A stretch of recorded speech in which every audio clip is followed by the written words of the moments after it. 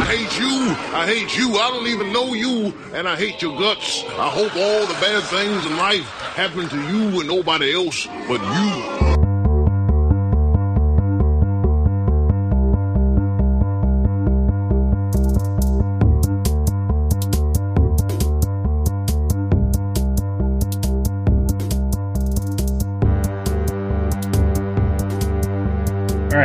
So I tried to make this really fancy drink, much fancier than normal. It was going to be many steps. I looked it up online. I had the recipe on my phone. It was a gin drink. It's winter. I wanted to drink gin, but it's winter anyway. And so I made this drink, and it smelled really good, and I was really excited about it. And I took a sip of it, and it was just really hot gin is the flavor I was getting. Like hot to the point of, like, at first I thought the problem was just that it was too hot and that was my issue, but then as it cooled off a little more, I realized that the reason it was hard to, like, inhale, like, the steam coming off of it was hard to inhale, and it was because it was just so much gin flavor. It was too much gin. It was like serving a glass of gin, like, not a small glass, but a lot of gin, saying, here's your drink. So, what were the extra steps? Nodding at a bottle of vermouth, waving bitters over the glass without actually pouring them in? Thinking hard about a lemon. I made cinnamon simple syrup that came out well. And then you're supposed to add bitters at the end, and there's a little bit of lemon juice. And that's pretty much it. I just tried to make, because the recipe was for a small amount, and I tried to make double that for my cup. You know, you have to cook the whole thing together in a pan at the end, and somehow it turned into hot gin. Which, it wasn't a bad flavor, it's just I don't really want to drink like 6 ounces of straight gin that's piping hot at this hour. Somewhere Martin Schatzer is nodding his head in solemn agreement with you. Hey, welcome in to the first 2015 edition of Filibuster, the Black and Red United podcast. I'm Adam, along with Gin Fiend Jason Anderson and Ben Bromley. We are all from blackandredunited.com, where you can find us writing about DC United and many other things soccer. Tonight we have, as you might have gathered from our opening little soundbite, we have a hate-filled edition of the show. We recently had a hate index vote on blackandredunited.com where our readers collectively ranked every other MLS team besides DC United in the order in which we despise them. So the top few teams will not be a surprise, but we're going to count our way down or up, whatever it is. We have a countdown in store for you tonight. We're going to back our way into it. Before we do that, though, Jason, I think it makes sense to start with you here. Right. What are you actually drinking tonight? I did. Fortunately, I had a very good plan B on hand. I stopped at the liquor store on my way home. Flying Fish Breweries released a Grand Cru Winter Reserve that I had not heard about, but I picked up as soon as I saw it. It's a Belgian-style golden ale. And they really mean Belgian style. It's really, really good. A lot of fruitiness, but not like some Belgians are a little too banana flavor for me. This has a little bit of like a clove smell to it as well. It's really, really good. It's got like a purple label and a cardboard. The holder is like cardboard colored. It's not just made of cardboard. It actually still looks like cardboard. So if you find it, you should grab it. Ben, what are you drinking tonight? So I haven't had time to go to the liquor store since New Year's Eve, which was a interesting experience, which involved one person huffing canned air for unknown reasons. What kind of parties do you have in Virginia? I don't know. He was not a friend of ours. He just happened to show up. So A stranger? A friend of a friend, and he huffed the canned air, and then he passed out in his chair for like 2 minutes. So that is my understanding of Virginia parties, though. Yeah, well, yeah, exactly. So he just had to hold down that role, which is very important in traditional Virginia parties. In the Virginia Constitution, there's a little known clause that says there must be a that guy at every party. So I haven't had time to go to the liquor store since then, so I'm holding it down. I'm trying to bring you into this brave new year with something of a comfort. Some things do stay the same. Ben does drink Manhattans on Filibuster. Our listeners are rejoicing, I'm sure. Yes. Although this time, Since you properly had a Manhattan. I know, and this one is a little different. I have Aztec chocolate bitters instead of traditional bitters. And? It's good. It's just a slight heat of the. I like the chocolatiness. It goes well with a regular Manhattan. Very nice. Knowing that we were going to be doing the hate index tonight, I went out and picked up a big bottle of Stone's Arrogant Bastard Ale, because we're not going to hate on DC United, and I am fully recognizing that we are being arrogant bastards tonight and just owning it. And so that is what I am drinking. I'd like to add, before we moved on New Year's, so my mom was given a bottle of champagne the week before that, but she doesn't drink champagne. It gives her headaches. So she gave it to me, and it was much nicer champagne than Cook's. It was Cava something or other. It was Spanish. And I went over to my friend's house. I took it with me. They were like, "Oh, this looks really nice." I was like, "I don't know. It might be. I can't tell you. I hope it's better than Cook's." And they were like, "What's this Cook's?" And I had to tell them about me and the bottle of Cook's. And then it turned out to be like really excellent, to the point where I was like, this is what I've been missing out on all this time with champagne, is that I just was drinking terrible champagne and thus being like, I don't see the point of this. This is a waste of time. Is Maryland the only state that doesn't have Cooks? Like, do they just purposefully exclude Maryland from their distribution? No, I got it in Maryland. No, but Cook. Or no, Corbel. Was Corbel the one you hadn't heard of? No, Corbel was right there. Okay. The Corbel and Cooks were next to each other. I was looking Andre. to where Andre would be, and Cooks was occupying that space somehow, which was strange and disheartening. But it's Cava something. It had a yellow label. If you enjoy drinking a bunch of champagne, it's a pretty good champagne.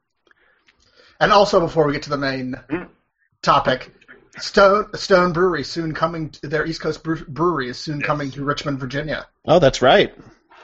So we can all soon be arrogant bastards. Even more so than we already are. Exactly.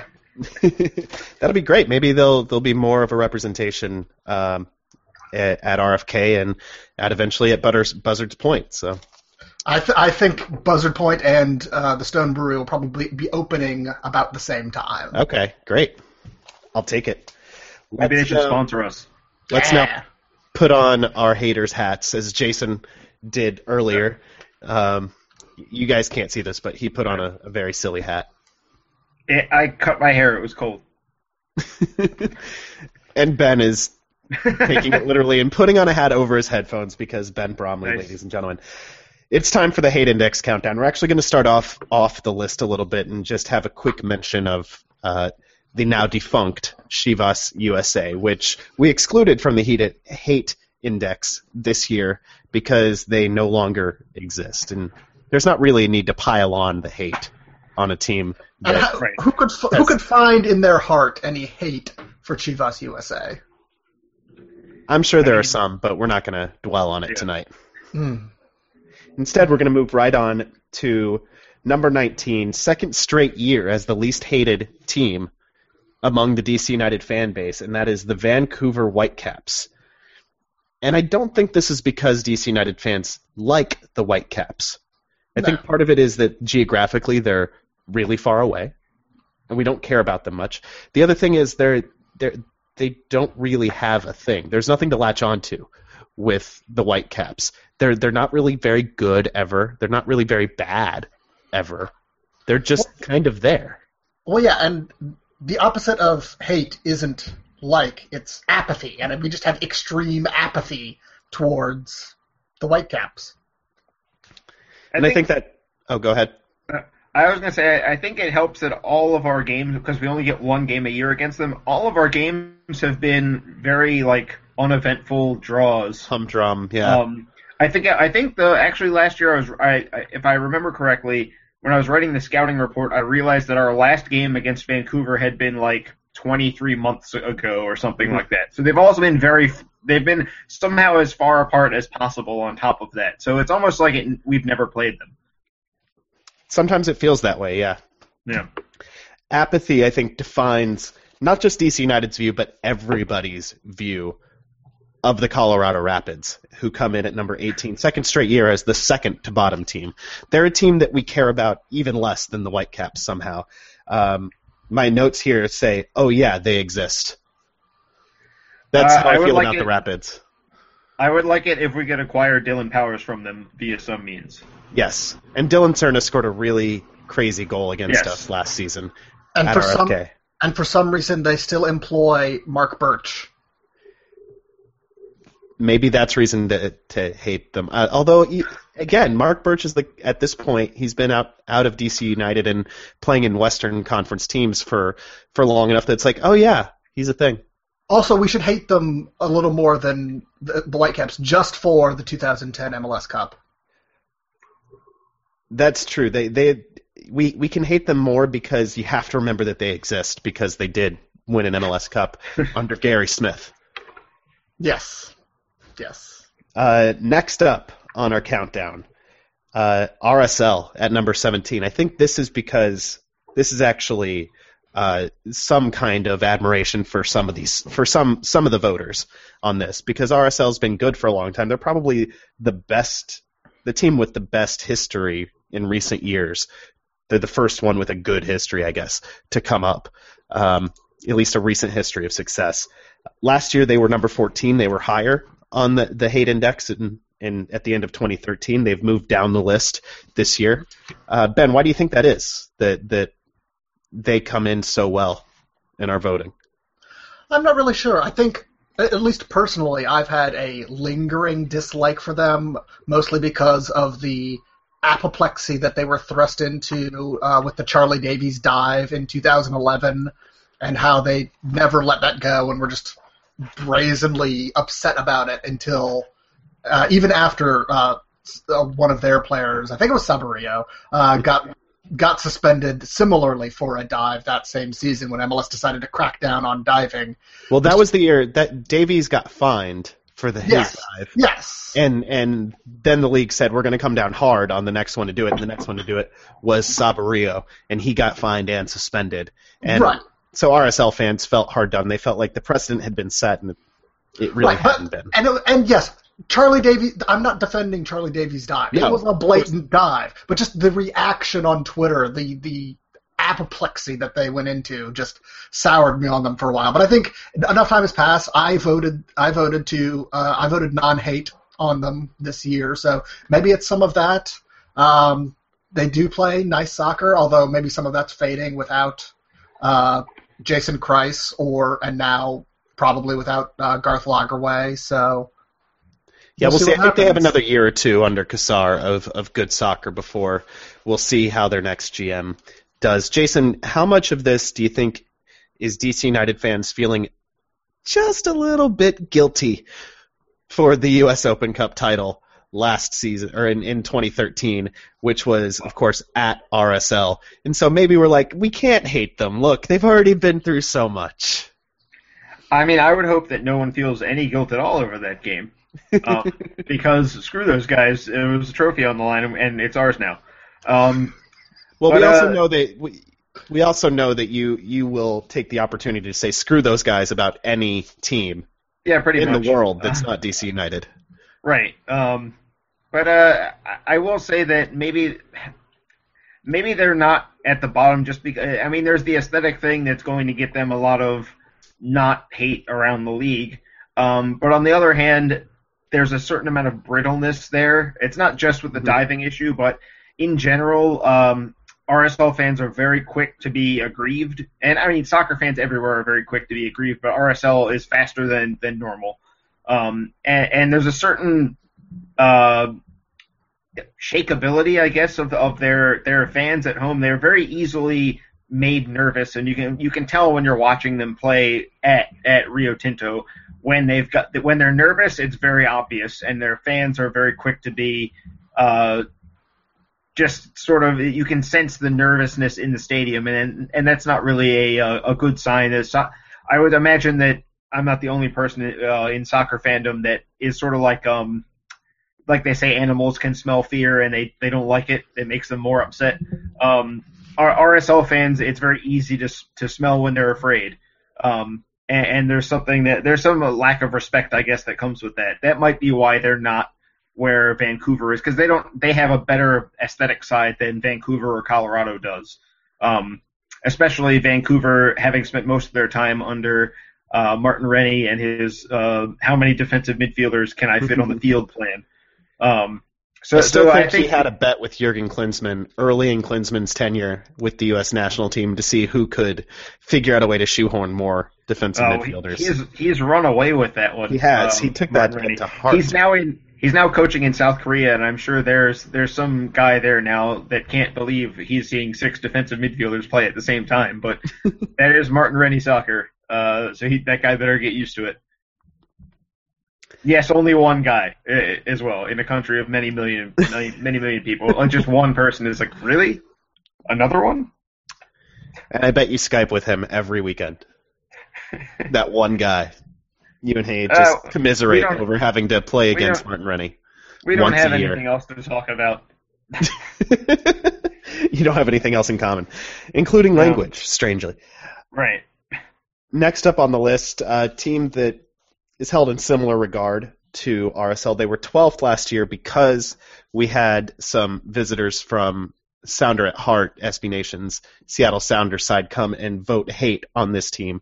They're, of course, the Portland Timbers. They come in at 16 this year. And my notes for them actually say they wish they were RSL.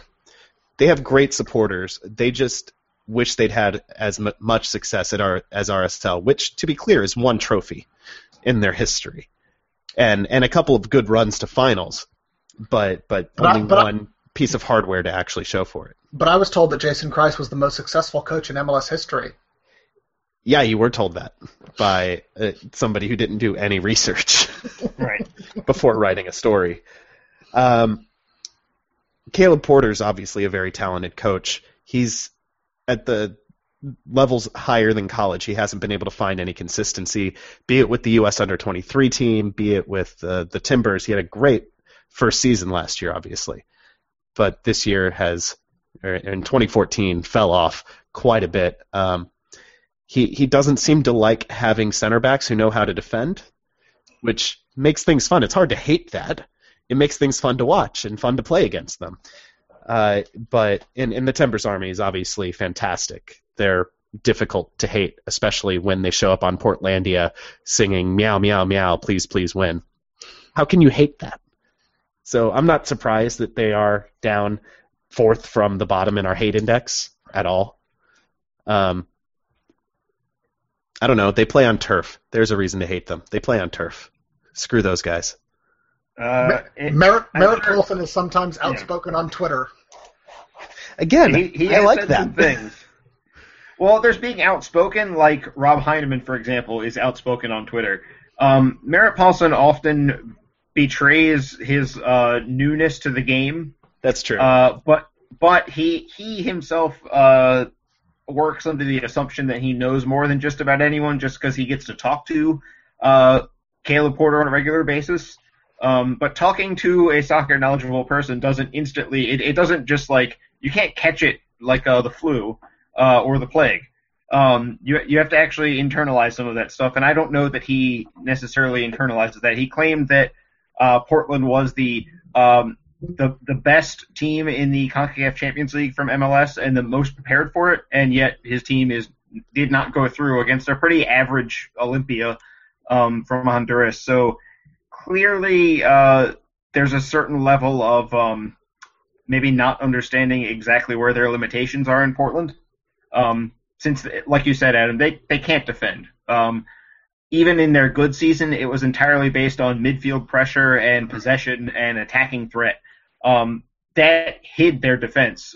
When they have to defend, they're bad, and that kind of indicates to me that maybe Caleb Porter isn't the amazing coach that people say he is, because if you're an amazing coach, you can get your team to defend, and thus far, they can't really do that. Part of it is just bad players, but part of it is, I mean, I plenty mean, of they teams. spent designated player money on a center back who Right. is better at scoring goals than he is at defending. I think some of this is a player recruitment Oh, yeah. and selection thing by the Right. entire organization. They just don't care about defending. But at a certain point, your job when you're acquiring defenders is to acquire guys that can actually do the job. As we learned, contrasting 2013 with the guys we had for 2014. Next on the list is a team that dropped 5 spots since last year in our hate index. We stopped hating them as much. They were top 10 last year. Now they're down to 15. And I think the big reason is because they suck now. They were really bad this year, and that's the San Jose Earthquakes. They, thankfully for them, are moving into a new stadium, which is going to be interesting, named Avaya Stadium or something like that. How very Silicon Valley has a computer-generated pattern on the seats. How very Silicon Valley. They're a provider of solutions. How very Silicon Valley. I mean, I feel like San Jose is just, next thing you know, they're going to be busing fans from San Francisco for their games. They're going to have tailgate parties at bars in San Francisco, and they're going to bus people on Google buses down to their stadium in the South Bay, Driverless Google buses. which run over pedestrians sometimes, Yeah. allegedly. They do Sounds have... just like Earthquakes fans. There you go. It'll be perfectly normal. Like, oh, good, great. This is who we are. Yeah, I mean, they have Dominic Kinnear going into next year, so presumably they'll end up making the playoffs somehow because Dom Kinnear never misses the playoffs. They'll probably sneak into that 6th spot, which is going to be a wild card next year because we can't not expand the playoffs in MLS. So, you know, that's good. They're going to keep another Western Conference team from making the playoffs, and then they'll probably make a run to MLS Cup where they will lose because that's Dom Kinnear's recent pattern when he doesn't have game breakers like Landon Donovan or D-Row or Brian Ching, you know, people who are real names in MLS.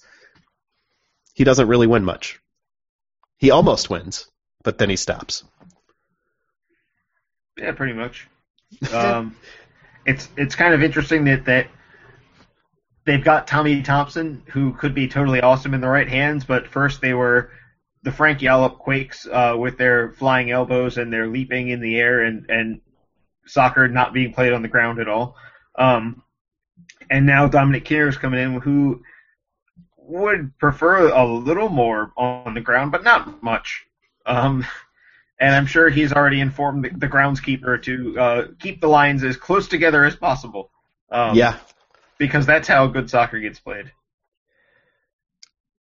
Yeah, they're going to be a lot easier to hate after this year, I think. The Quakes. Probably. They're going to be. They've still got Lenhart, who by himself probably pushed them up above a couple teams. Yep. And most of the rest of their players are actually not that hateable now that Alan Gordon is gone. Yeah. But still, it's Steven Lenhart. That's a hard one to get around. So we turn our attention now to FC Dallas, who moved up a spot from last year, from 15th to 14th. I'm not entirely certain why, because they were actually a darn likable team last year. They played a fun brand of soccer and used a lot of speed, and speed is always fun to watch, I think. And they weren't, a dirty team by any means, unlike some other teams higher up the list. But they move up a spot to 14. The biggest thing I can think of to hate FC Dallas at this point is that they're the ones that lost to Colorado in that 2010 MLS Cup, which means it's their fault. We have to remember that Colorado won an MLS Cup. So Dallas, that's the best reason I have to hate Dallas. That and they're bad at actually doing anything with the homegrown players that they sign, which is about 100 at this point. They just passed on one today. They're letting him enter the draft instead of signing him. Yes. The guy from North Carolina? Yes, I believe Yes. so. Boyd Longo, I think is his name. Okuonu. Okuono. There's no G. Hmm. Yeah. Yes. But That's pretty close. in the last year and a half, they've actually stopped being the homegrown player dummy. where everyone assumes their academy is doing awesome just because they keep having homegrown players, but no one notices that none of those players ever play or do anything. They just get cut after a year, or get loaned out because they're waiting for their year to go up so they can cut them. But I guess the one other thing, and I know our sometimes our fill-in guy Ryan Kiefer was very big on this towards the end of the season. Dallas has a long history of getting a lot of red cards and losing control emotionally, and that didn't stop. Then Shelis Hinman left, Oscar Pareja came in, and if anything, that sort of loosened up because Shelis Hinman used to talk about emotional intelligence all the time. He tried to get his players to calm down. It didn't work, obviously, but he tried. Whereas Oscar Pareja has a coach. One of his coaches was suspended for a game for shoving somebody on top of the number of players they had red carded this year. So there is that. There's a certain violent edge, I guess. They don't play dirty, but when they get angry, they lash out a little too much. They got a red card against DC United in their one match this year. Yeah. And it was at a time when it seemed like refs were looking the other way on some hard challenges. And I remember writing an article about how it was nice to see a referee give a red card when a red card was warranted, even in a physical game. Right. Yeah, I guess Michel, their defensive midfielder, and their defensive midfielders especially have a history of being hotheads who will occasionally decide that they just need to injure somebody. And Michel, despite his wonderful free kicks, which can be sublime at times, he's kept that tradition alive for them. Right. Someone's got to do it. Yeah. All right, moving up, a debutante on our list is next. Coming in at number 13 with their debut come the Fightin' Purple Lions of Orlando City Soccer Club. They are an expansion team coming into the league next year, and I think our own Ben Bromley has some thoughts on that. I'm just going to tell you all right now, you are sleeping on how hateable this team is. They are easily top 10, if not top 5, hateable in MLS. Especially looking at the teams who are further up. I mean, well, maybe not top 5, but they could easily nestle in at like 6 or 7. No problem. They were easily the most hateable team in USL Pro, and there's some hateable teams in USL Pro too. Don't get me started on like the Rochester Rhinos or anything. But they had their supporters group suspended for attacking a child. They attacked a child in a friendly against an NASL team. There are Steelers fans who right now who listen to the show who are saying, all right, respect. Oh, they are just the worst. They have an arrogance that is unparalleled. Do you remember what I'm drinking tonight? I'm okay with arrogance. No, but I mean, at least DC United has a tradition upon which the arrogance has been built. Okay. They stole their team from Austin and then had the bad fortune for the rest of us of being good for their first 2 seasons in new USL Pro. All right, so I will say that they have an underdeveloped sense of irony because they did buy the Austin Aztecs and move them to Orlando and rename them. And then when they got to MLS, the hashtag they used to try to diss NYCFC was built not bought, hashtag built not bought. And it's funny because not only did they obviously pay the expansion team to buy the expansion fee to buy their way in to MLS, they also literally bought the team from somewhere else and moved it. Exactly. So if you're from Austin, and I know we have some DC United fans who have moved to Austin that I'm friends with. They obviously have reasons to hate. Everyone from Austin has reasons to hate Orlando City. No, but I'm just telling you, wait for the arrogance. Just wait for it.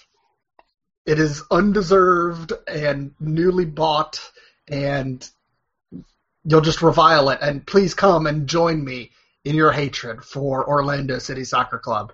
At least they're a soccer club. That gets them a few points off in my book, but not very many.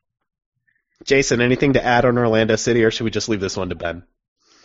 I would just add that I really hope that some of their fans end up being posted on the Florida Man Twitter account or Florida Woman, because there are both. But I do hope. I believe the one that was up today was Florida Man refuses arrest, and when forced to give his name, says his name is his first name is Bill of Rights, and his last name is Constitution. So that's the kind of fan I hope they have, because I MLS, see what you're doing. The dumbness that might occur would be pretty funny to watch. The Florida Man headline I saw today was man accused of organizing deadly roach-eating game slaps employee in the face with a lizard. Right, Florida Man. Florida Man is... And Orlando is the capital of Central Florida, which is, as anyone that's been to Florida knows, is a lot different from the coast. If you go about 5 miles off of the ocean on any side or the Gulf of Mexico on the west side, you enter a different place. It's sort of like in Maryland, if you drive out to the Maryland Panhandle in the mountains, it's like a completely different state, except this state has Florida Man running all over the place. And for the record, Florida is where bath salts and eating people while high on bath salts. I'm pretty sure that's where they originated. They ate somebody's face. That was in Miami, but close enough. I mean, it's all Florida to me. We'll save that for the Miami Beckhams when they never come into play. Yeah, exactly. When That's they never come happen. into play. But we'll pretend that they're going to still, and we'll talk about how their fans will eat each other's faces when it's time. And their first signing is also going to be Frank Lampard. We'll get to that coming up, because NYCFC is actually pretty high on the list. Next up, though, is kind of the polar opposite of Florida, a land that is called the most European city in North America, where aging Italian gentlemen sit around at cafe tables on the soccer field and drink cappuccino and leer at young women wearing miniskirts riding Vespas. This, of course, only happens at Stade Saputo in Montreal, where the Montreal Impact play, and they come in at number 12 on our list. And I'm surprised they're not higher, only because of one person. One person makes them worth probably 3 spots, in my estimation, on the hate index, and that is Felipe Martins, who still plays for the Montreal Impact, and therefore they should be hated by more. Yeah, that's pretty much it, though, with them. I guess you can sort of hate Frank Klopas, but even that's just sort of like, well, he's sort of incompetent, so it's best that he's coaching somebody in our conference. They were at least entertaining when they had Marco Schellebaum. Not on the field, but on the sidelines. Marco Schellebaum often getting himself sent off. Yeah, he got sent off and suspended like 5 times in a year. It was outstanding. Right. But yeah, I mean, there's just not much there. Justin Mapp has played well the last couple of years. Marco Di Vaio was there's nothing really to hate about Marco Di Vaio. No. Their defenders are usually, I guess Hasoun Kamara is a little hateable just because he's often committing egregious fouls that could injure somebody. But it always seems like clumsiness from him rather than anything else. So it's not even like, wow, that guy is just reckless and doesn't think about his fellow player with any sort of respect. It's just like, that guy's an oaf. I will say their primary uniforms are dumb. Oh yeah. This one should be all you, shouldn't it? Yeah, I guess so. Their primary uniforms are really dumb. They are exactly like the old Wizards uniforms or the old Earthquakes uniforms. They are just this lighter shade of, not even sky blue, just a tealish shade of blue that has some pattern of fleur-de-lis embossed on them. That's it. That's the whole thing. That's the whole shirt. And then the same color. The white stripes. Yeah, Adidas stripes on the shoulders. And then the same color blue for their shorts and their socks. There's no need to be monochromatic there. But they have this third kit that's outstanding. That's, yes, it's very similar to Inter Milan's uniforms, but there are only so many ways to put a soccer uniform together. And it looks really sharp in the version that they have in Seattle or in Montreal. And for some reason, it's their third uniform and not their first, and it's really stupid. And Joey Saputo has said stupid things before, but you've been upset about this for a while. Like going on 3 years now. It's a really easy, obvious thing, and they just keep not fixing it. I'm pretty sure it's just to annoy me. I will say that is they wear that as their home jersey for the CONCACAF Champions League. Yeah, I mean, it's like their cup shirt. Right. And they also wear it sometimes against... Sometimes they wear it against DC United to force United to wear their second kit. Right. Like they use it the way the Redskins wear white at home sometimes, just to make everyone else throw everyone off their game just a little bit by wearing something they're not used to in that situation. I thought NFL teams only changed shirts just to get you to buy more shirts. Well, there are two teams, I think, in the NFL, the Cowboys and the Redskins, who always try to wear white at home. Okay. Because in every other team wears their colored shirt at home, which is more traditional in the NFL, and white is the road color, except Dallas and Washington. Wait, so the Colts don't wear blue at home? They wear white at home? No, they wear blue at home. The other way around? They wear blue at home. Okay. Yeah, but the Redskins don't wear burgundy at home. They wear white. Right. And some of that is... So the only time they wear burgundy, really, is when they play the Cowboys in Dallas. Or when they have, like, a throwback game. But, yeah, basically, the Impact uniforms are dumb, and they should change them. Next up, another Canadian team that's almost not worth hating because they just are so damn incompetent, and they keep finding more spectacular ways to fail. It's Toronto FC, the Reds, coming in at number 11, actually up 2 spots from last year. They were number 13 last year, actually less hateable than Montreal. So somehow Montreal has Felipe and gets less hateable. Go figure. Meanwhile, Toronto finds ways to fail with Michael Bradley and Jermaine Defoe and poor old Gill, and they move up the list. Go figure. He's going to get that brass ring someday. Someday. Poor old Gill. So... I guess with Toronto, it must be a financial-related hate. This must be a classist sort of thing. That's why they would move up, because they clearly just spent so much more money this year. Maybe there's a little jealousy since we don't get to spend anything near that much money, and yet, we're able to do all right. Yeah. Well, they also fired DC United alum Ryan Nelson partway through the season, which I did predict before the season started. I said he would be fired. He wouldn't last the year. But they probably shouldn't have just hired him off of the playing field. They should have found an experienced head coach, but they, Yes, that's correct. Toronto. But they did get worse after they fired him. An experienced head coach like Greg Vanney? He has at least been a coach of a team as an assistant. And also had worse results. Chivas USA veteran Greg Vanney? I will say, also DC United veteran Greg Vanney. But I will say that I feel like Toronto would have fallen off the way they did, regardless of whether Nelson was there or not. That was a team that became psychologically broken over time, and that meant that they were never going to recover. Like any coach could have taken the reins of that team, and they would have still been terrible the last 10 games as they were with Vanney or with Nelson or with anyone. Like Bruce Arena could have walked in there and it would have been like, this is intractable. These people are idiots.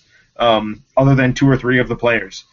Well, maybe they were more hateable this year just because they were like the platonic ideal of a TFC season, just everything going so badly. Right. All the expectations ramped up higher than ever, and yet they still managed to TFC it up. Exactly. I feel bad. I feel bad for their fans more than anything else, which makes it hard to really hate them very much. I don't hate them at all. Yeah. I just feel pity. I can't even think of any players for Toronto that are particularly unlikable. They've got some guys that are like incompetent, but that's not necessarily something you hate on. It's just like, oh, that guy's dumb. Why do you have him? Why do you keep playing him? There might be. I mean, there's certainly some Schadenfreude being called hate here. Okay. Sure. Because it's fun to root against TFC because it's just, oh, how can they lose this week? It's like its own little special form of entertainment. Okay. It also might be something. You want to see how it's like a sitcom. You want to see how they're going to solve the problem this time around, or like any sort of police procedural that I don't watch, but I'm aware that they all wrap up after 1 hour. No, it's more like, gets it's more like It's Always Sunny in Philadelphia. It's how can they fail this week? How can they be horrible and lose this week, despite having every advantage in the world just placed in front of them? How can they trip over a bar that's so low it's impossible not to clear? They are pretty excellent at that. Without ever having it, they never have to change. Is the thing. It's a thing of. It just keeps being. Though I do think eventually those characters are going to end up dead, but that's a different thing. I don't think Toronto FC is going to die. No, probably not. I think another part of it from the DC United fan standpoint is there's some anger, I think, at TFC generally for ginning up a Rookie of the Year campaign for Nick Hagglund, who, yes, started a lot of games on a team with an awful defensive core. And for a while he was actually ahead of Steven Birnbaum, and I think there's some bitterness among some fans about that, directed at Nick Hagglund, who doesn't deserve any bitterness. He was a completely serviceable rookie who has a career ahead of him in MLS. He wasn't as good as Steven Birnbaum, and by the end of the season most people realized that. But I think there might be something Nick Hagglund flavored about this as well. I would like to point out that I feel like that's not Toronto FC's fault. I don't think they did anything to make that happen. I think that was MLSsoccer.com unfortunately had a couple people that write the Rookie of the Year stories, I guess. And several of them ended up being like, oh, Nick Hagglund's playing awesome, you guys. And it's like, have you watched him for like the last 3 months? It's not really that awesome. They're Toronto. He's one of their defenders. They defend as they do. This is kind of straightforward. It was one of those things where it was baffling how long that hung on, but I don't think that was Toronto's fault or Nick Hagglund's fault. It's just, I guess people just weren't watching DC United at the time. I don't know. Yeah, and it was funny because as much of a reputation as DC United had for having a defensive setup in 2014, Toronto FC's entire system was counterattack based. They weren't pragmatic. They were They were a system team, and that system was defend with everybody except Jermaine Defoe and then counterattack.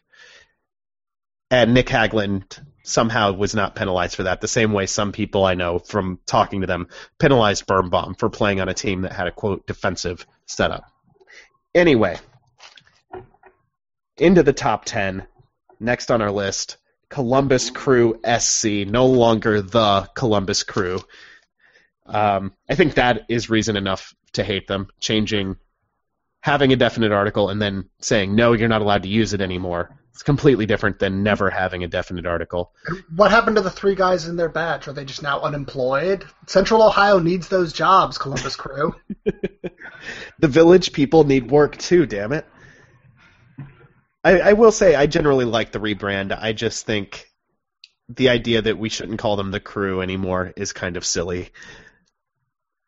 I mean, I'm still going to call them the Crew. I think everybody not is going to change that. Crew SC. No, Ben. I'm glad that they are. I'm glad that they added SC, but I'm not going to add SC every single time I talk about them, or even any time I talk about them. They are still going to be the Crew, and that's that.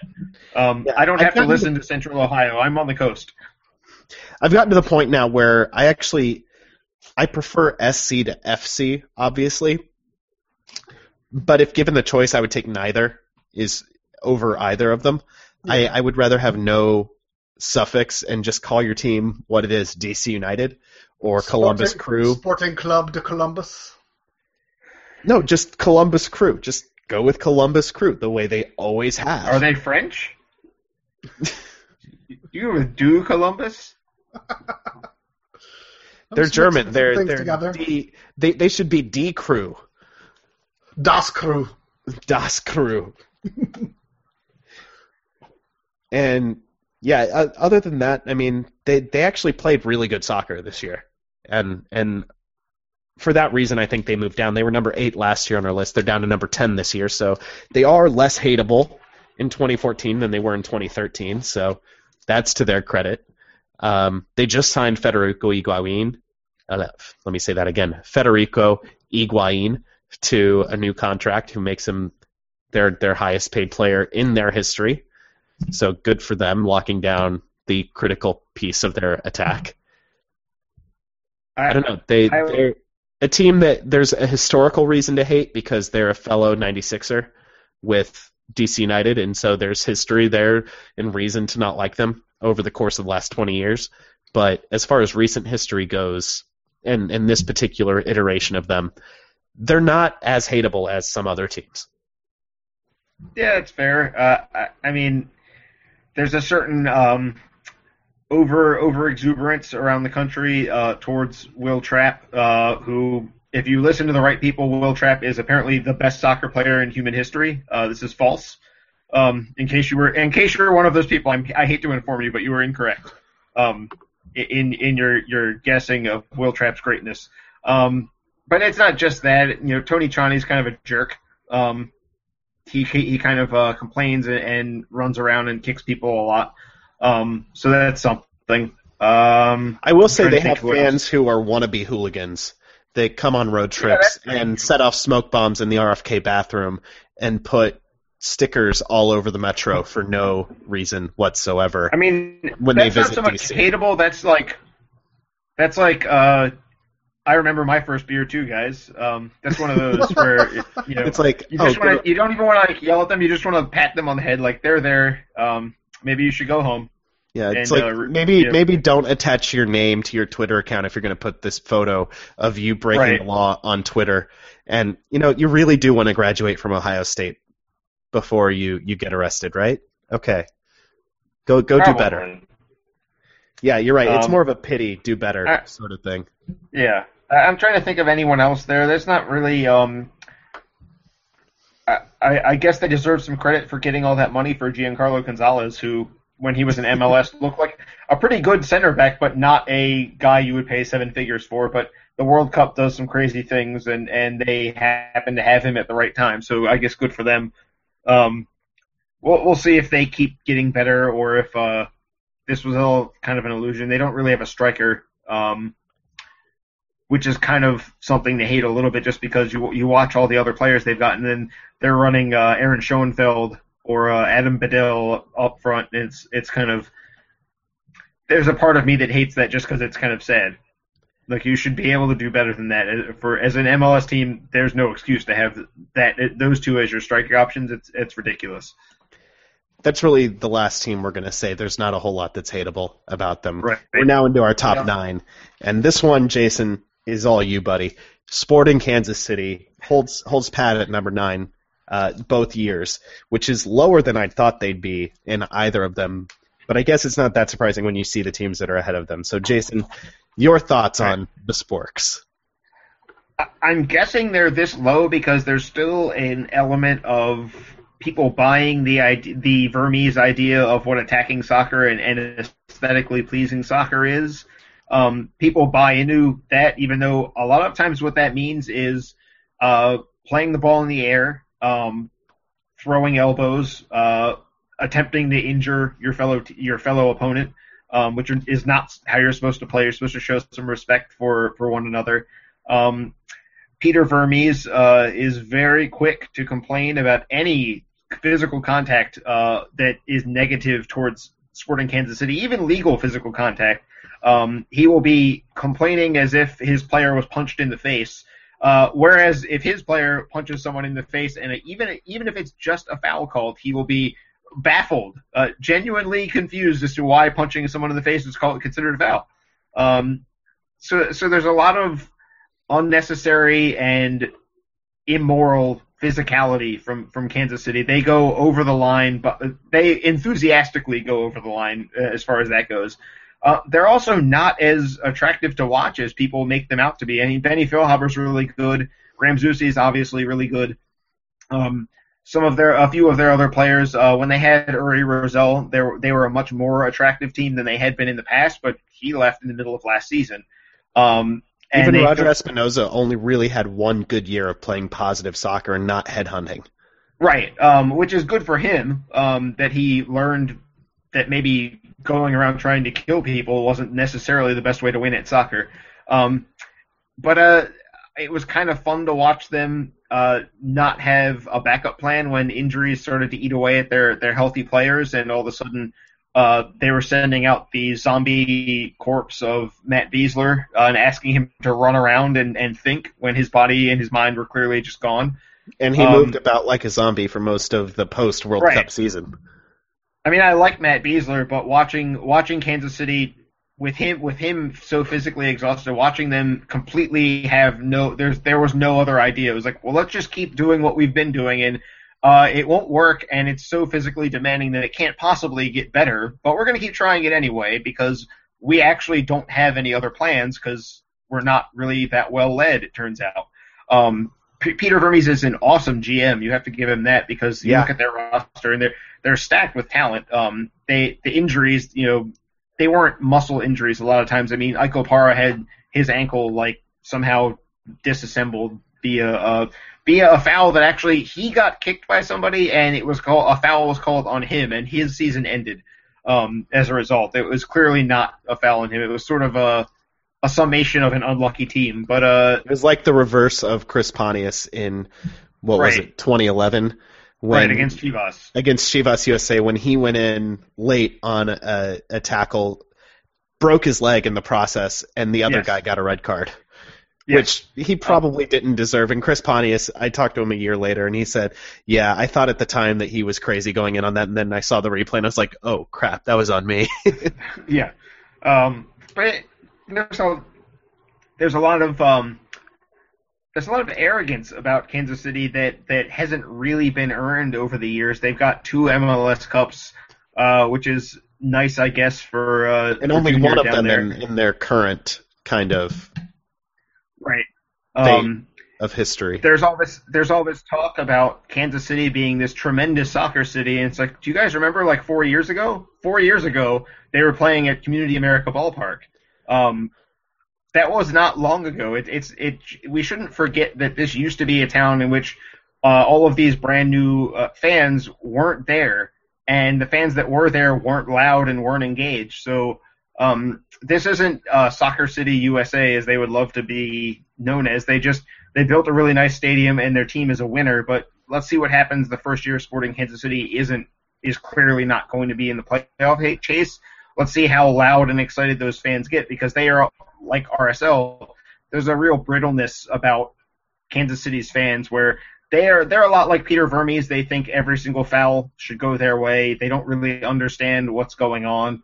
There's a lot of times where they applaud for things that they shouldn't really be applauding, whereas their own players are, Aurelian Collin with both elbows hitting 2 players at once somehow. Although he's now an Orlando City player. Right, which will add to Ben's argument, I'm sure.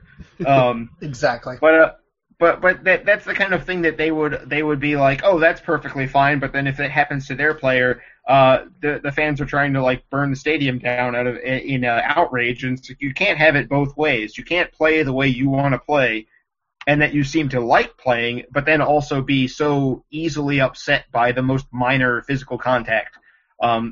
Beating them 3-0 this past season was maybe the single most satisfying result of the entire year, and I'm including the 2 wins over the Red Bull, or 3 wins over the Red Bulls. Obviously, the one didn't really feel like a win at all. Just because it was so nice to watch them get dismantled after all of their bravado and all of their the hype that comes with Sporting Kansas City. The attention they get, even when they were not very good for a lot of the year, the assumption was still like, oh, they're Kansas City, they'll be great. And it was really fun just saying that they're really not that good, especially once they're no longer able to smash you in the face with an elbow, which somehow doesn't. Every Kansas City game should end with them with 10 men or less, and somehow it never happens. Which is, maybe MLS referees should be on this list as well. There you go. We'll see where they would end up. Well, top 3 probably. They have an honorary spot above the number 1 team. They're the 0. Okay. On the list. Next up is a team that I think would have been higher 6-7 years ago. They would have been right near the very, very top. But they had a period of utter incompetence and since they've come back to relevance, they've actually been a pretty attractive team to watch and not particularly hateable. The days of nickel ball are gone in New England. And of course I'm talking about the Revolution, who actually did move down a spot despite being pretty good this year, from 7 to 8 on our list. I will say reasons to hate them include nickel ball in their history, which was as close to quote-unquote anti-football as any team has ever gotten on a regular basis in MLS, and it always got them to MLS Cup, where they always lost, which happened again this year, even without nickel ball, so go figure. That was probably because of something called blind draw, which was their team MVP this year, and when your team MVP is Don Garber's blind draw, there's reason to question your likability. And then there's, of course, the concrete turf that they play on, which is one of the worst surfaces in all of world soccer. I'm not exaggerating. The turf at Gillette Stadium is truly, truly awful. It is worse than the field on rec fields in DC. It is really, really bad. Other than that, they're a perfectly likable bunch. I actually do like a lot of the players they have, but there's good reasons to root against the Revs. You forgot Matt Reese, who is, by all accounts, a lovely human being off the field, but is a ridiculous zombie-like Frankenstein-esque monster on the soccer field. A tiny, short Frankenstein-esque monster. Well, yes, exactly. But still. Yeah. You guys have left out the two words that make the Revs extremely hateable, and he's still there. Jay Heaps. Insurance broker himself. We can never forget or forgive Jay Heaps for his actions as a New England Revolution player, which basically just included constantly trying to kick Jaime Moreno to death over and over again forever. He didn't contribute any positive to soccer as a player, which is why watching the Revs play with him as a coach is very bizarre, because he's trying to make up for it. Right. If they played like Jay Heaps, the player, they would have knives or like a board with a nail in it. And you would tell them, no, it's a soccer game, not a fight. We're not having a brawl. We're having a soccer game. And they would not understand you. It would be a communication gap that would never be bridged. Number 7 on our list, down from number 5 last year, another historical team that I think fans that have followed United for longer would probably have a little higher on their list, and that is the Chicago Fire, who, of course, were the first team to ever deny DC United an MLS Cup title in 1998. They have won more U.S. Open Cups than anybody, and they're very quick to remind you about it. We're still in extra time from they have the most U.S. Open Cup. Hilarious Dada-esque commentators in all of MLS who don't understand how stoppage time works.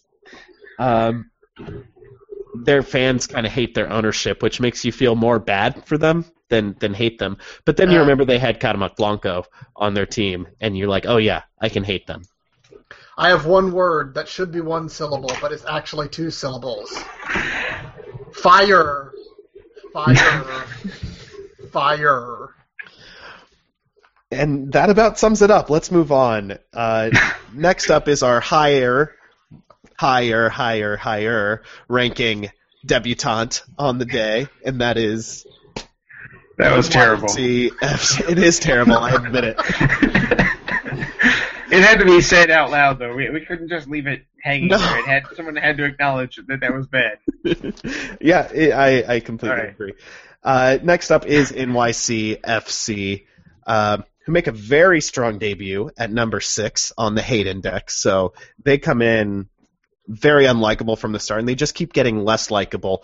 Just ask their fans, who have had to deal with basically wearing Man City uniforms and playing their games at Yankee Stadium instead of in, a soccer stadium. And then we have the whole LL Lampard issue now where, he wasn't actually under contract with MLS. It turns out he was under contract with the City Football Group, which is the parent organization to NYCFC and Man City and Melbourne City, who David Villa's, I guess, probably also not on loan to. but Lampard signed a contract with them, and they assigned him to Man City, and then did not unassign him to Man City when he was supposed to go to NYCFC. And Don Garber and MLS just had no recourse whatsoever other than to try to put a positive face on things. So we can hate NYCFC for the simple reason that they're validating the idea that MLS is less than. And Yeah, so I mean, I don't even have an and so. It's just they are validating all the Euro snobs' opinions about MLS, and for that they need to just stop. the thing is, I think what made that so much worse is their mishandling of it once it became clear that despite the fact that they claimed they had signed Frank Lampard, they actually never did. He was signed by Manchester City, it turned out, all along. And will play for them until his contract ends, and then I guess he's signed a pre-contract. I guess that's how it would work if it was a normal deal that was being dealt with on the table. Yeah, well, honestly, I think there's an issue of they're in a weird gray area, because it sounds like Lampard signed a contract with the City Football Group, which is the parent company to all these clubs. That's not how any normal deal would work. No, it's not. Which is why I think they did it this way, because then they have flexibility, but there might be FIFA third-party ownership. That was my question all along, is how does this not run afoul of FIFA's new push against third-party ownership? Because he's not signed directly, but he's not signed directly to a club, so by logical definitions would have nothing to do with FIFA definitions, it would be third-party ownership. But like I said, FIFA definitions have nothing to do with logic or reality. Yeah, so what they're doing is they're playing fast and loose with the rules and confusing everybody, and in fact lying to everybody. That's the real issue, is that they said he was under contract with NYCFC and he wasn't.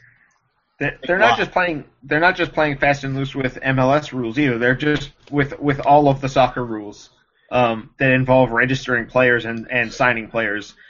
They may also be using this as a workaround to get around the fair play law that's in place in Europe. We don't know that for sure, but at this point, you have to assume the worst given the way that they've not just what they did, but also how they've handled it. Members of the New York media that would be covering the team on a regular basis were still like, I haven't heard from New York City FC about this at all. They haven't sent me like a press release to explain what's going on. It's just like, oh, it's out there, so whatever. So there's a certain incompetence at a bad time that is hateable because it makes us all look bad. But other than that, I don't really have an instinctual hate towards them other than that. Their jerseys are lame. But I mean, you could say that about a lot of teams in MLS. Yankee Stadium is a garbage soccer venue, so that sucks. I would rather MLS teams play in football stadiums than baseball stadiums. Yeah, if you look at the way the field is going to be laid out at Yankee Stadium, it's pretty terrible. It's pretty bad. A lot of the seats are just way too far away. Like if you sit in the 300 section at RFK, you're like front row seats in some of the areas of Yankee Stadium, including where the supporters will be. Mess. Right. Their supporters are going to be behind a goal, but they're in the 200 level behind a goal, which is offset at an angle behind the bullpen. It's bizarre. On the second level. Yeah, it's really makes no sense what they're doing at Yankee Stadium. Let's move on to the Houston Dynamo. Go ahead. I do want to add, I will say I do. The main thing I hate about New York City at this point is that they have taken Thomas McNamara away from us, and we have no recourse other than perhaps kidnapping, which is not off the table. No, now that we don't have to build a stadium out of the bricks I have, I'll have to find some sort of burlap sack. What I'm thinking is not big enough for a man. I'm thinking 90s comedy movie kidnapping. I think there could be something to be had there, especially with McNamara's haircut. So you're saying we need a van? Yes, I'm saying we need a van. And we could use a long-haired goat. We could use a long-haired goat as a stunt double. Do we need a stunt double? We might. We're kidnapping a man. We're not filming it. We could also film it and then sell that to pay We've already the talked legal about fees. not leaving unnecessary evidence of your crimes. So filming this and having a goat around it's too much. Let's just focus on kidnapping a player and then finding a way to register him for MLS play, which is our main goal. Let's, instead of doing all that, let's now talk about number 5 on our list, the Houston Dynamo. Down a spot from number 4 last year. I think because we finally, got a result against them. They didn't just own us this year, and so we hate them a little bit less. I think now that they moved to the Western Conference, they're going to move further down the list in future versions of this exercise, but they're still a top 5 team right now on our hate index. Ben, what are your thoughts on the Orange? I mean, I think at least historically, a lot of the hate is hate due to envy, almost. They've been a very successful team historically. Dom Kinnear is a very good coach. They knew how to put together a team, how to integrate international players, things like that. But then and we could never ever beat them. And we could never ever beat them, especially in their oven of a brand new stadium. They got a brand new stadium in near-ish to the city center, well before DC United could. And so all of these factors play in. But also, some of the hate has to be the 2012 playoffs. Yeah. The Phantom Haino red card. Not Phantom, just didn't exist and should have been. But, yeah, followed by the Haino goal. Right, exactly. So I think that also plays a large factor. And so it's just a double whammy of envy and then what the hell. Yeah, I think that's fair. Jason, other than Dom Kinnear's style of making the field as small as possible and playing a bruising style, even when he has guys like Brad Davis and Boniek Garcia and Giles Barnes, that there's no reason to play that style. He has the skill to play something else. He still decides, we need to batter them into submission. Other than that, do you have any other reasons to hate on Houston? I guess Will Bruin always scores against us. That's not cool. Well put. But other than that, there's just the stylistic thing was a problem, and the fact that they were always beating us was a problem. But now that's, I mean, they brought in an Owen Coyle. I don't think he wants to play the same way. As I don't know. Dominic. He's coming from the English Championship, that is the way they play there. And that's true.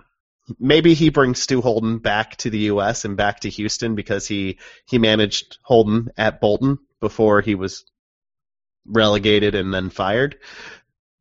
This is who Houston's bringing in, a guy who was relegated and fired from the Premier League. But by all accounts, I think he has a good relationship with Holden. Maybe he brings Stu back, and that's a reason not to hate him. But I feel like it's going to be more of the same from him. He's another Scottish guy, just like Kinnear, who likes to bruise. Yeah, but I mean, if you go into the distant past, the first group of people to teach the English that they didn't have to just smash the ball forward and chase it around were the Scots, who actually tried to pass to one another occasionally. So we shouldn't necessarily assume that Owen Coyle is going to be super negative. The Bolton team he had in the Premier League wasn't that negative. Yeah, or wasn't that true. Unattractive. We'll see what he actually does. They just does. weren't that good either. Right. Which is a different problem and a hard problem to overcome when you're in the Premier League, where the amount of money you have does actually indicate what you're going to do. Pretty well, or at least it indicates which strata you're going to be in. And they were not in the Man City, Man United, Chelsea, Arsenal strata. I guess Liverpool's in there too. But anyway, this isn't a Premier League podcast. I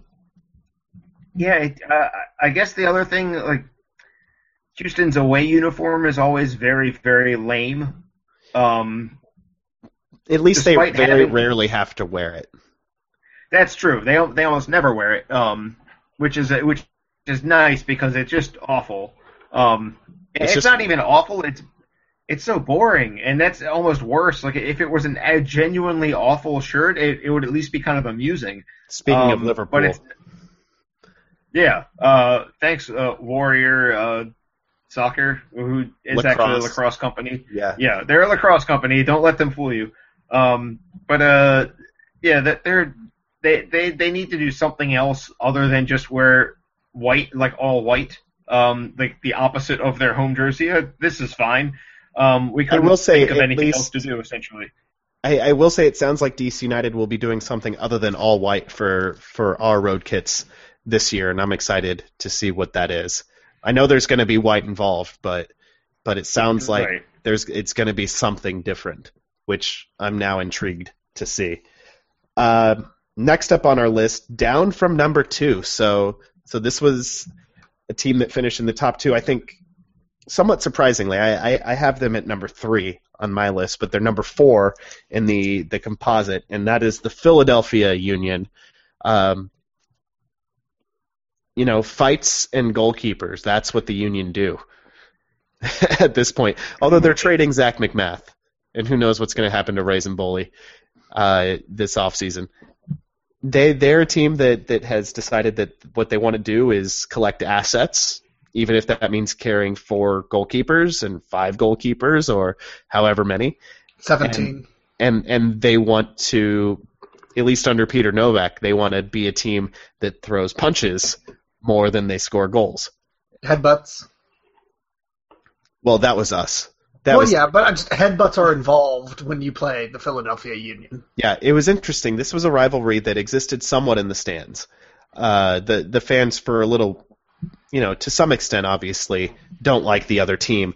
But the fans from both the Sons of Ben in Philadelphia and the Screaming Eagles, Barra Brava, La Norte, and District Ultras here, they've kind of actually formed a bond over the loss of members of these supporters groups over the last few years. They have memorial tailgates together, and they've gotten to know each other. There have been scarf exchanges, and it's actually off the field a really respectful rivalry. But that doesn't really extend to on the field, where there have been some extracurriculars in this rivalry in recent years, which is actually kind of cool to see. It's fun to see the players get really heated, and the fans, obviously, while they're in their stands, are going to get really heated. But then when the game's over, the fans will go out and have beers together, and it's something you don't really see that much in the rest of the world when it comes to soccer rivalries. But to see the passion followed by the camaraderie is actually kind of cool. That said, screw the Union as a team. Yeah, this is the only rivalry of DC United's that I always expect to end somehow in 10-9 or 9-9 players on the field at the end of the game. That's just the way that there's always a red card in these games. This year it was tamed down a little bit in 2014. Yeah, we need to amp that back up. All right, well, maybe that happens in 2015. That's a New Year's resolution that Ben has for us. Yeah, amp it back up, guys. It certainly helped that the Union had so many of their own problems this year that there wasn't really even a reason to get into a fight with them, because they were probably trying to figure out should they fight someone within their own ranks, should they fight their coaching staff. No one knew who to fight, so they didn't know whether they should be trying to get into a fight with us or not, and it makes it easy to not fight them as a result.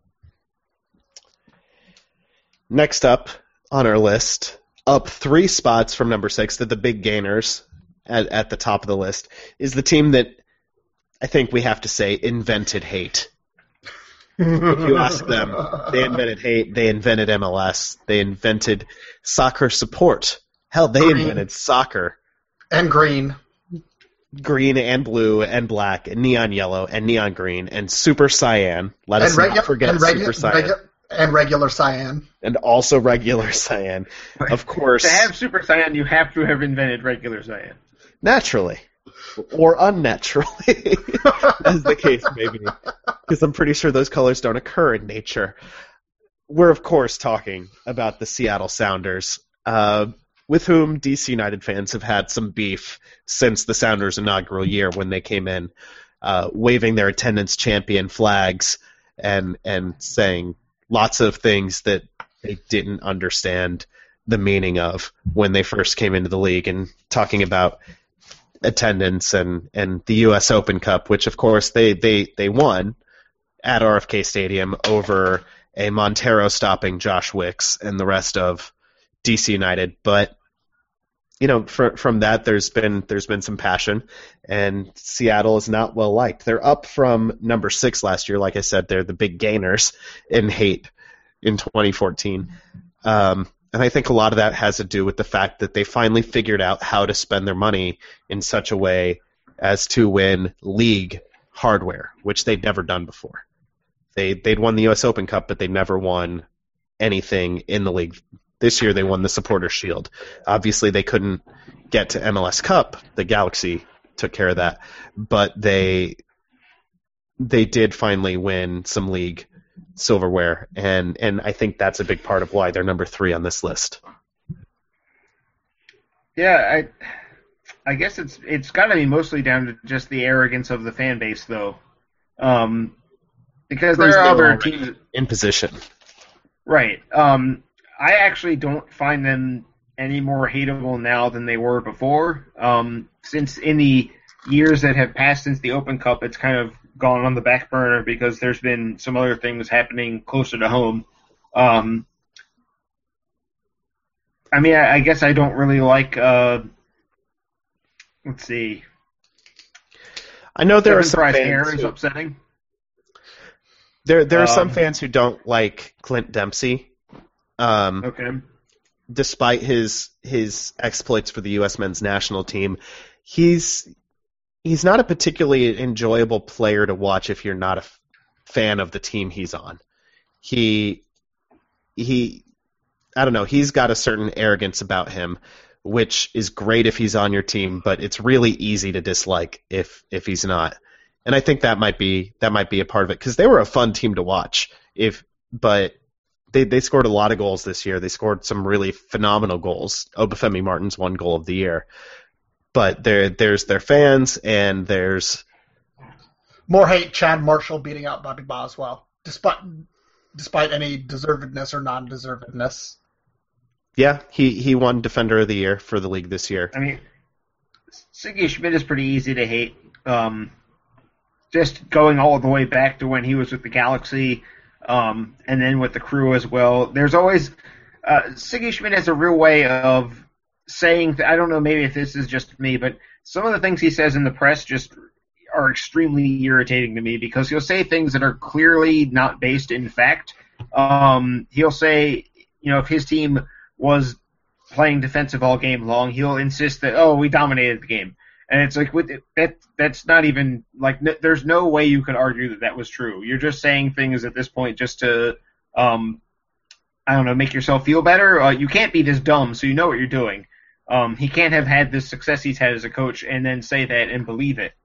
And I assume you're referring especially to the Sounders game at RFK this year, which they won 1-0 after defending for about 80 of the 90 minutes.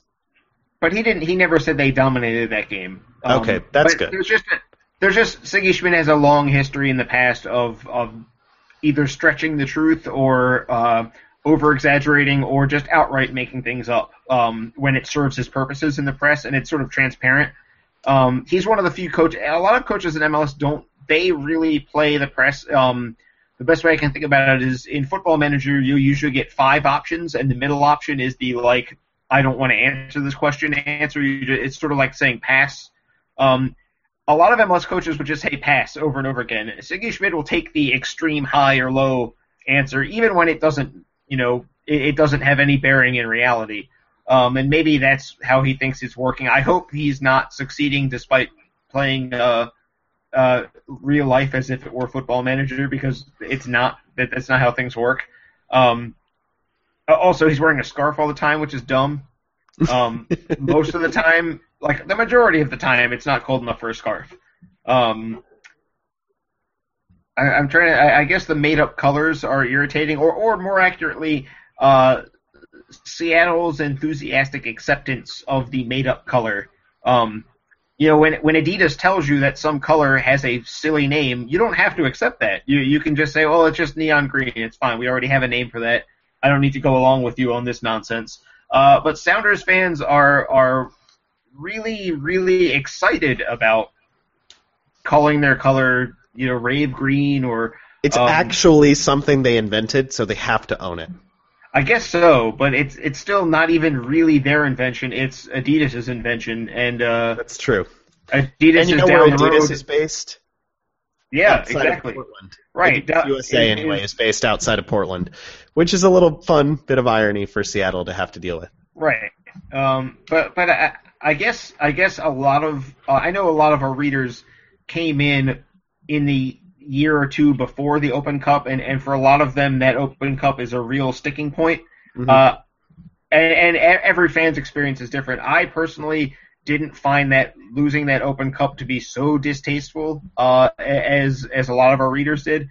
But I've got my own. Obviously, I've got my own things that I'm salty about that are sort of out of left field. So I can't really say that they're incorrect. It's just, to me, it's a different experience. To me, it was like, well, that United team probably didn't deserve any trophies, so there we are.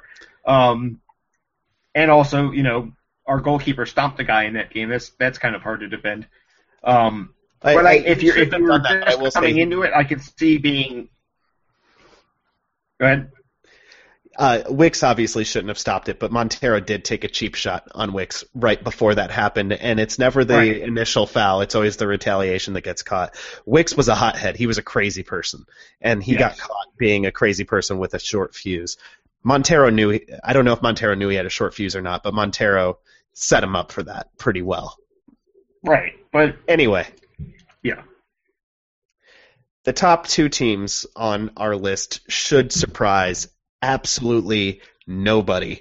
I think they are two teams that both newer fans and longtime fans will agree on belong at the top of this list.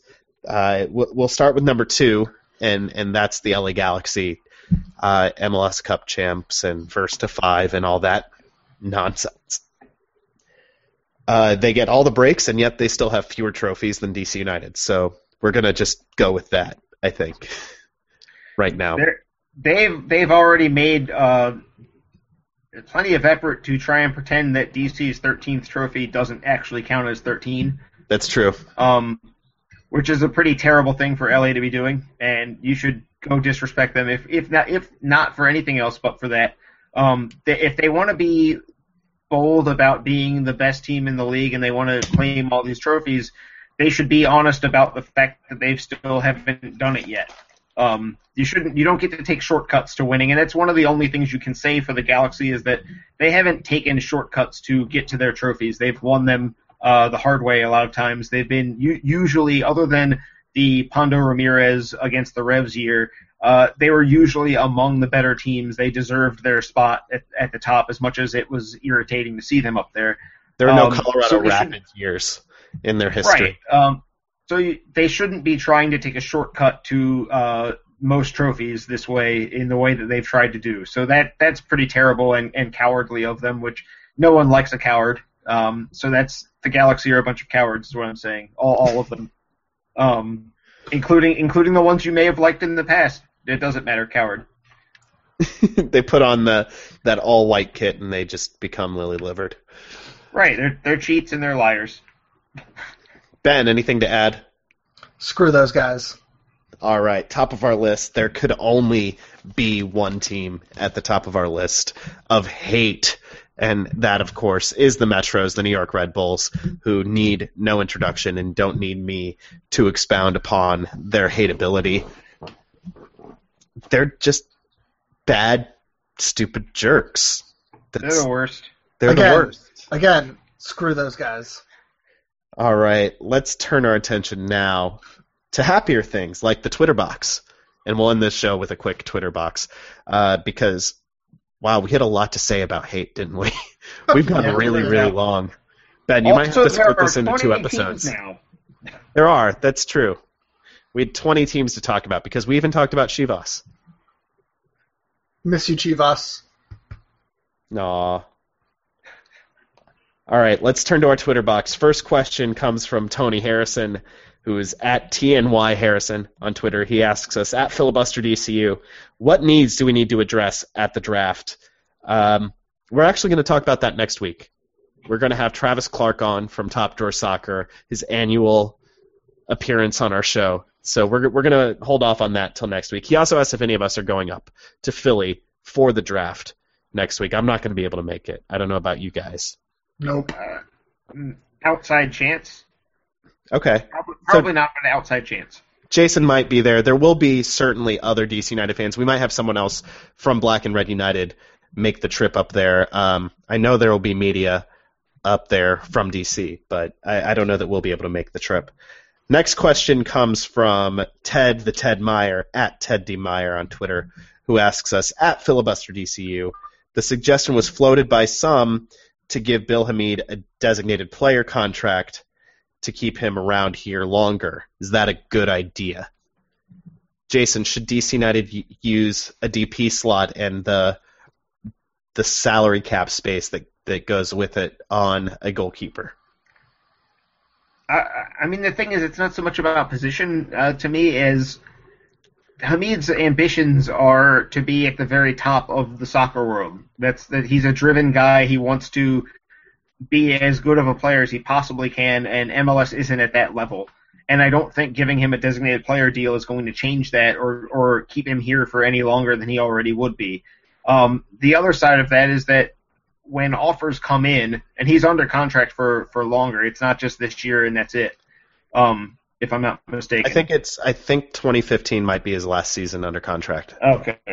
I mean, at that point, you probably have to offer him a designated player deal just to even come to the table and not embarrass yourself.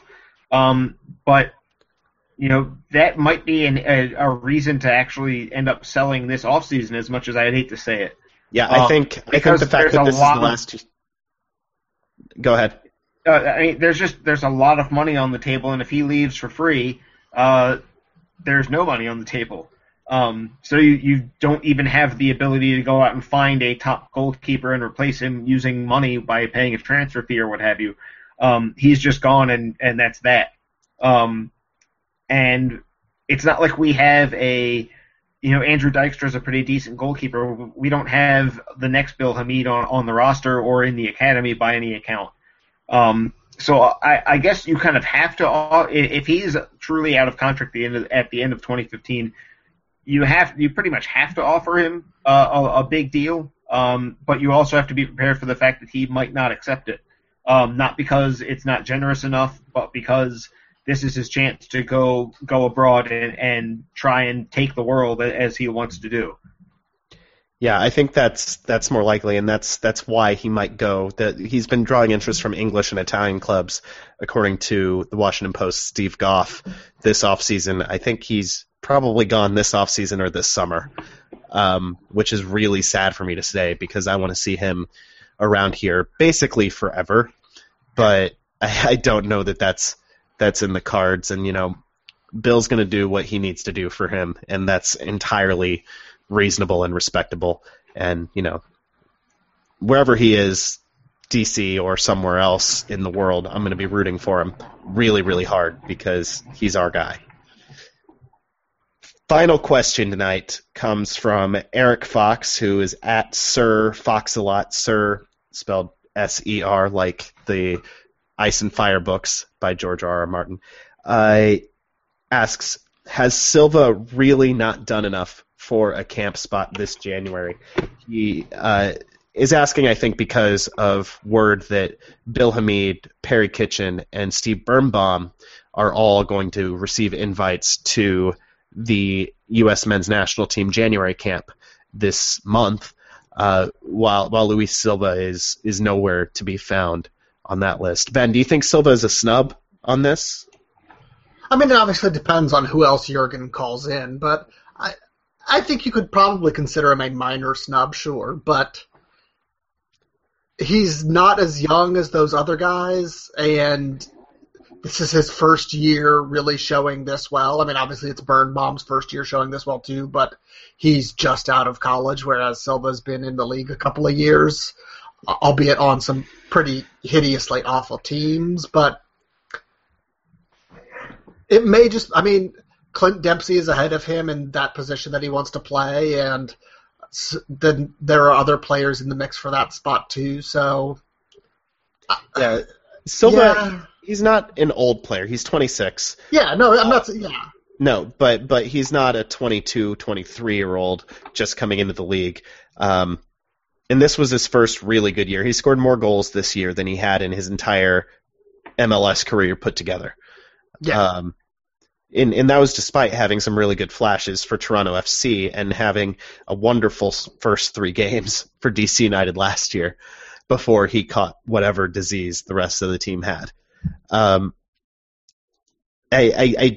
not surprised that he didn't get a call-up. I didn't expect him to this January. I think if he has another year like he did in 2014 this year, he could end up either in the January camp or in a... I guess at that point we're talking about... Actually, 2016 isn't going to be an anything year for us. I guess there's the Copa, the Centenario that could happen, and maybe he ends up somewhere on the outskirts of that team if he has another really big year for DC United.